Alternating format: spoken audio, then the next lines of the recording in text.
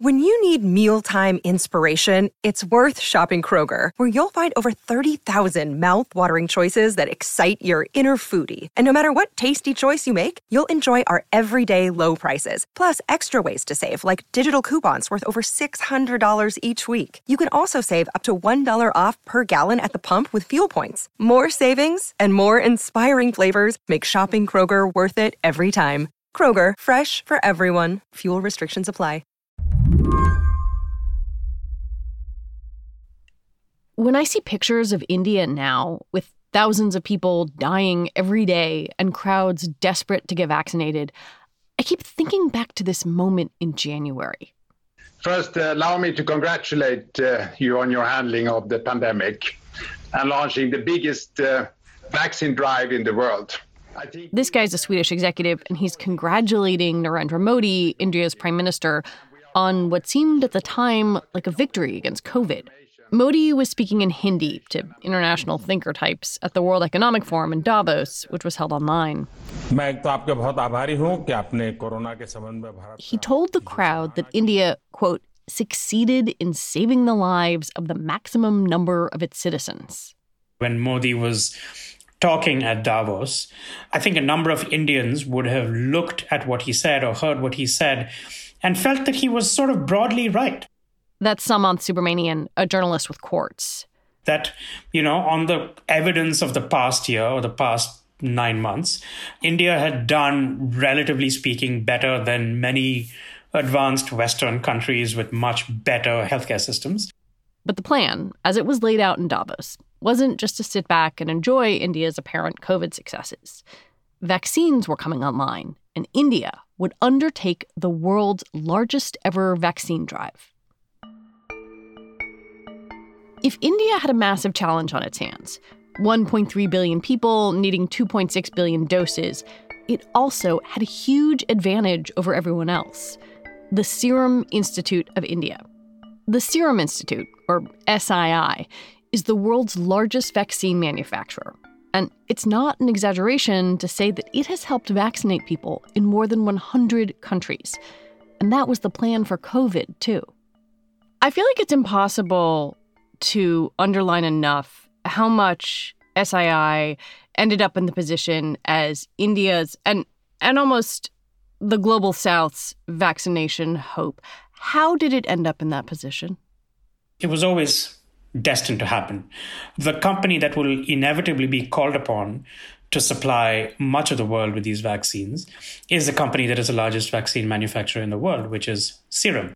Even back in March or April of last year, when scientists were still talking about trials that were forthcoming, there was a sense that the minute this went into production, the minute the rubber hit the road, Serum would be involved in a huge way. But now that vaccination plan has fallen apart. Only 3% of Indians are fully vaccinated. The Modi government was disastrously late to order vaccines, and the Serum Institute is failing to meet demand. And the other countries that depend on Indian vaccines, like Nepal, Brazil, Kenya, and Bangladesh, are left scrambling. Today on the show, why a country that produces most of the world's vaccines failed to inoculate its own people and the millions of others depending on it. I'm Lizzie O'Leary, and you're listening to What Next TBD, a show about technology, power, and how the future will be determined. Stick with us.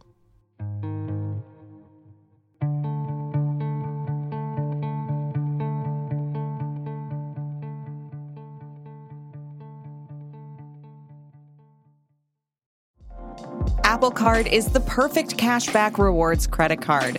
You earn up to 3% daily cash on every purchase every day. That's 3% on your favorite products at Apple, 2% on all other Apple Card with Apple Pay purchases, and 1% on anything you buy with your titanium Apple Card or virtual card number. Visit apple.co/card calculator to see how much you can earn. Apple Card issued by Goldman Sachs Bank, USA, Salt Lake City branch. Subject to credit approval. Terms apply. This is a story about multiple bad decisions with terrible human costs. But we're going to focus on two parts of this debacle: the ineptitude of the Modi government and the Serum Institute's inability to do what's been asked of it. While the Serum Institute might sound like an academic center, it's a pharma company, a family one. It's run by CEO Adar Poonawalla and was started by his father Cyrus in the 1960s. Back then, if you wanted immunobiologicals like vaccines in India, you had to import them at incredibly steep prices. So Cyrus created an alternative. The Poonawallas built the company into a manufacturing powerhouse. One common estimate is that 65% of the world's kids get a vaccine from SII. So over the last sort of 20 years and 25 years in particular, the Serum Institute has grown to supply, for example, all of India, certainly, with its childhood vaccines, but many other countries around the world. It supplies vaccines under UNICEF and WHO programs. These are vaccines that are sometimes quite basic, measles, mumps, rubella, but also sort of sometimes more cutting-edge kind of vaccines. So it works on H1N1, for example. And it's become this center of expertise for manufacturing vaccines at scale. Hello and welcome. We're inside the Serum Institute, the world's biggest manufacturer of vaccines. I was watching some video about SII with the founder, and it was amazing to me. They talk about the millions of children who have been inoculated against diseases because of SII. Your brand is present in 167 countries across the world. That's phenomenal. I mean, this place seems almost impossible to overstate how significant it is. I think that's right. And I think in a normal year, SII would often fly under the radar because its work has become so perfunctory. It turns out vaccines that go to kids in India, South Asia, elsewhere in Asia, Africa, maybe Latin America. And because childhood immunization has been something that we've started to take so much for granted, which is a good thing, that's the way it should be, I think very often, in most years, SII would not be a household name outside India and maybe even in India. Serum struck a deal with AstraZeneca to make their vaccine. And in India, it's called Covishield. How much were they supposed to make, and where was it supposed to go?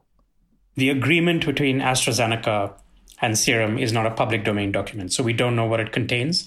We can probably say that, around March, April, May, it was reasonable to assume that if this vaccine got approved and if Serum was starting to manufacture it, that India would be one of its big customers. Serum is an Indian company. India has 1.4 billion people in urgent need of vaccinations. It's logical to assume that those shots would come from Serum. But that was never, as far as I know, put down in an agreement between the Indian government and Serum. It seems really hard for me to get my head around the fact that you have the world's largest vaccine maker and this very important clinical trial happening at Oxford and with AstraZeneca. And yet, as you have detailed in your reporting, it's impossible to know exactly what those contracts were and who was supposed to get what. This seems like such a matter of global importance. Why is it so murky? Well, a part of this is just how incredibly corporatized the pharmaceutical world is. The further the vaccine shifts in the life cycle towards the corporatized end, right? So the further it shifts into the hands of companies like AstraZeneca, which are private companies, and the further they then make deals with other subcontractors, sub-licensees, all those contracts immediately now start to fall into the private domain. They're confidential and it's difficult to access them. You would think, and as I do, that in a sort of public emergency, there is a huge value to making this entire process less opaque, more transparent. But I think it's very difficult to argue or to convince companies that a lot of this information should be in the public domain. They release what they choose to release, but nothing more. The layer between public research and public domain knowledge on the one hand and private confidentiality just seems like it cannot be breached even in the midst of an emergency, which is quite shocking. SII agreed to sell vaccines to three main groups: the Indian government, other countries doing direct purchases, and the Gavi Alliance.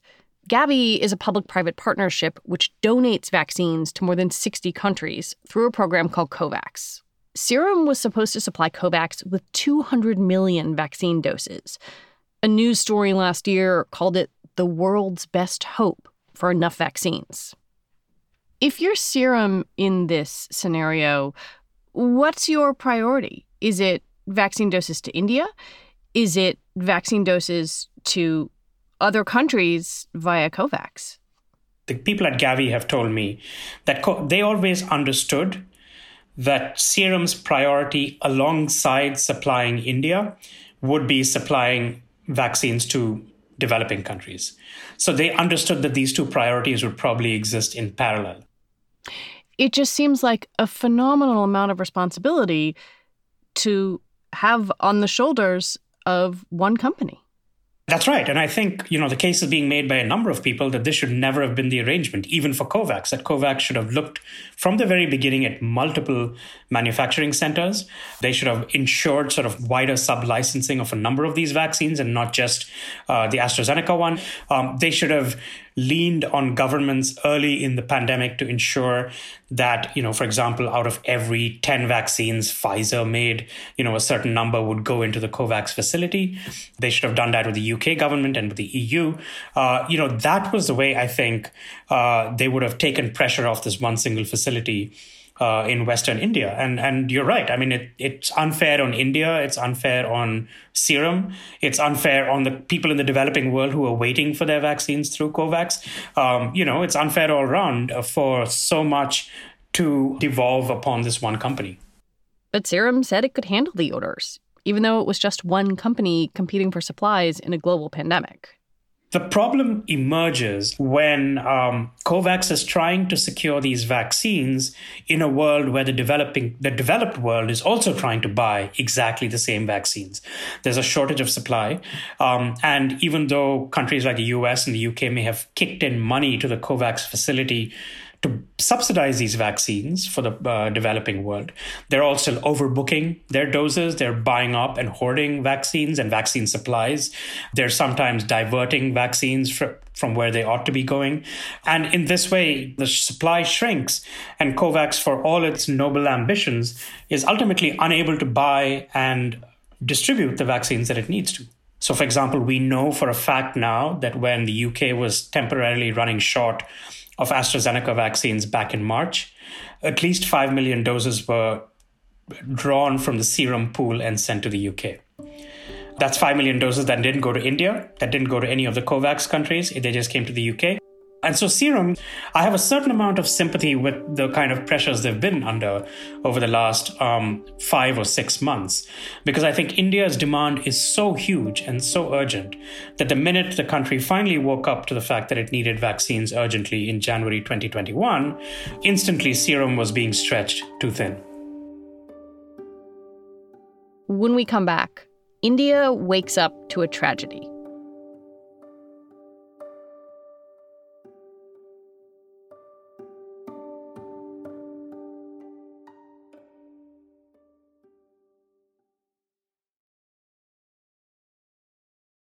If you're struggling to lose weight, you've probably heard about weight loss medications like Wegovy or Zepbound, and you might be wondering if they're right for you.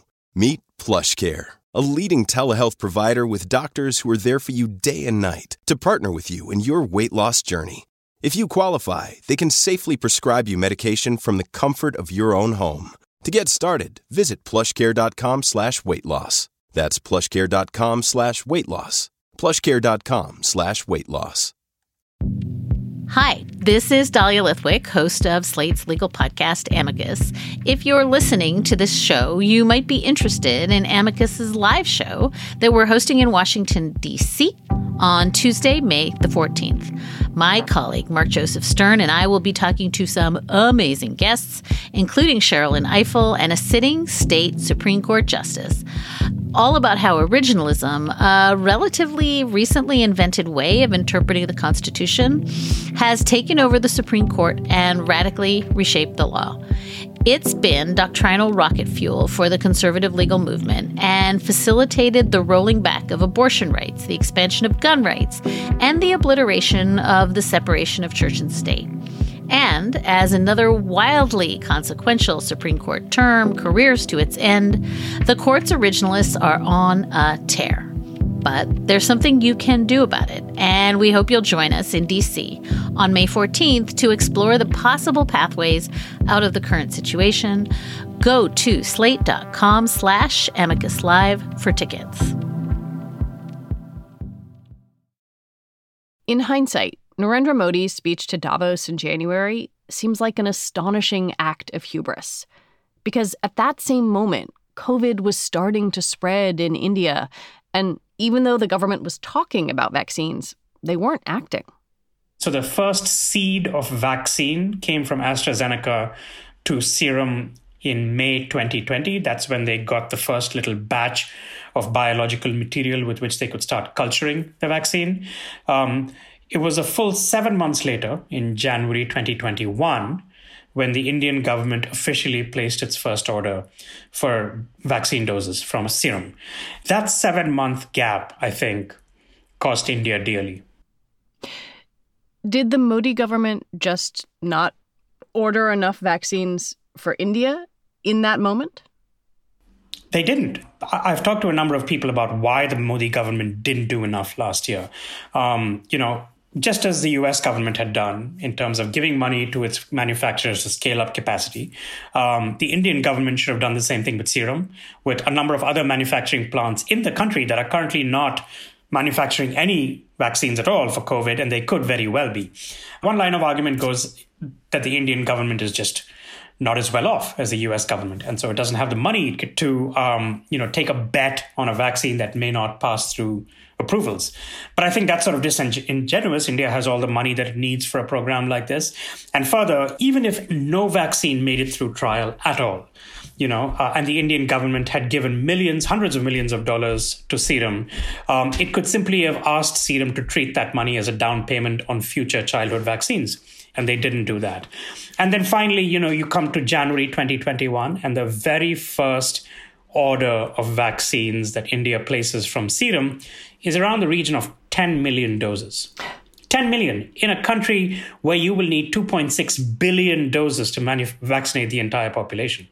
Even if you wanted to argue that the government should have waited until the end of approvals and trials to take a bet on this vaccine, all of those were done and dusted by the end of December 2020. So by early January, India should have been out there saying, we need to vaccinate the entire country. Here's advance payment, or here's an order of 500 million doses. And this is the scale at which we want to start. And instead, we're starting in paltry regions of 10 and 11 million. It was only in March they placed their first order of 100 million or so doses. But by that time, the shortage was already dug in too deep. By March, COVID was out of control, and the Serum Institute was struggling to meet vaccine demand. The Modi government was so alarmed that it banned vaccine exports. That meant COVAX, which was depending on 200 million doses from the Serum Institute, only received 28 million. The countries relying on those doses will have to wait or find another source. SII is still behind on its production targets, only hitting about 70% of its monthly goal, despite getting hundreds of millions of dollars from the Indian government. And just last month, the Poonawallas asked for 400 million more, raising eyebrows across India. All these numbers are massive, and yet I think about what they mean on the ground for people trying to get vaccinated. Before I came in to talk to you, I got a news alert that Delhi vaccination sites were out of vaccine. I wonder, when you talk to people in India, whether it's, colleagues, friends, family, what's their experience trying to get vaccinated? It's been bad, but it's also been bad in particular ways. So, my parents, who are, both above 60, they just about managed to get their second doses in sort of late April, which is when they were due. And at the time, sort of a dire shortage had not yet set in. As of May 1st, the vaccinations were thrown open to everybody above the age of 18. That is an additional 600 million people that suddenly came online looking for vaccinations. There's a huge sort of bottleneck in terms of the fact that you need to download an app to get, to register to get a vaccine. The app crashes a lot. There's all sorts of delivery issues it's just a completely different kettle of fish. But also we have to think about the fact that, people like me, people like my parents and my sister, extremely well-off Indians living in the cities. Your parents are in Chennai? They're in Chennai and they live around the corner from the hospital where they got vaccinated. They could walk there and walk back. And so, that one small thin layer of Indians at the top might still get their shots, but there's a huge, deep, broad section of Indians below them who may not know how to use an app, who may live in villages or small towns where the vaccines aren't reaching, who may not have personal connections to get themselves immunized, who may not know that it is in everyone's best interest to get immunized as fast as possible. There's just so many moving parts here in a country like India that is still largely poor. That takes effective delivery and communication and organization. That's just something that the government is failing completely at. This may be a simple question to an incredibly complicated situation, but where do you put the blame for all of this? Everywhere. I mean, it starts in May or June last year. The scientists at Oxford decided that they would not allow wide licensing of the vaccine, and they would give it only to one exclusive licensee, which is AstraZeneca. This lack of transparency from the Serum Institute as regards its funding, as regards what it's investing in, this complete lack of action last year from the Indian government in terms of investing in scaling up capacity and ensuring that they were planning for a vaccination drive, the pitiful orders of vaccines earlier this year, the US's own role in sort of restricting vaccine supply exports under its Defense Production Act, which means that companies like Serum often can't get the kinds of, filter media and biologicals and bioreactor bags that they need. And the US's, again, insistence on hoarding AstraZeneca vaccines that it hasn't even approved, let alone has started using. So there's so much going on here. There's so much going on, and it's just impossible to know what to pick at in terms of the one problematic piece. It's just all problematic, and we're really paying the price for that.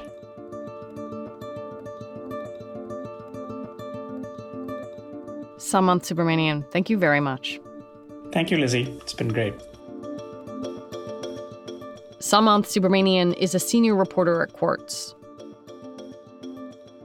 That is our show for today. TBD is produced by Ethan Brooks and edited by Allison Benedict and Tori Bosch. Alicia Montgomery is the executive producer for Slate Podcasts, and TBD is part of the larger What Next family. It's also part of Future Tense, a partnership of Slate, Arizona State University, and New America. And I want to recommend you go back and listen to Thursday's episode of What Next. It's a Palestinian perspective on what's happening on the ground in Israel and the occupied territories. What Next will be back on Monday. Have a good weekend. I'm Lizzie O'Leary, and thanks for listening.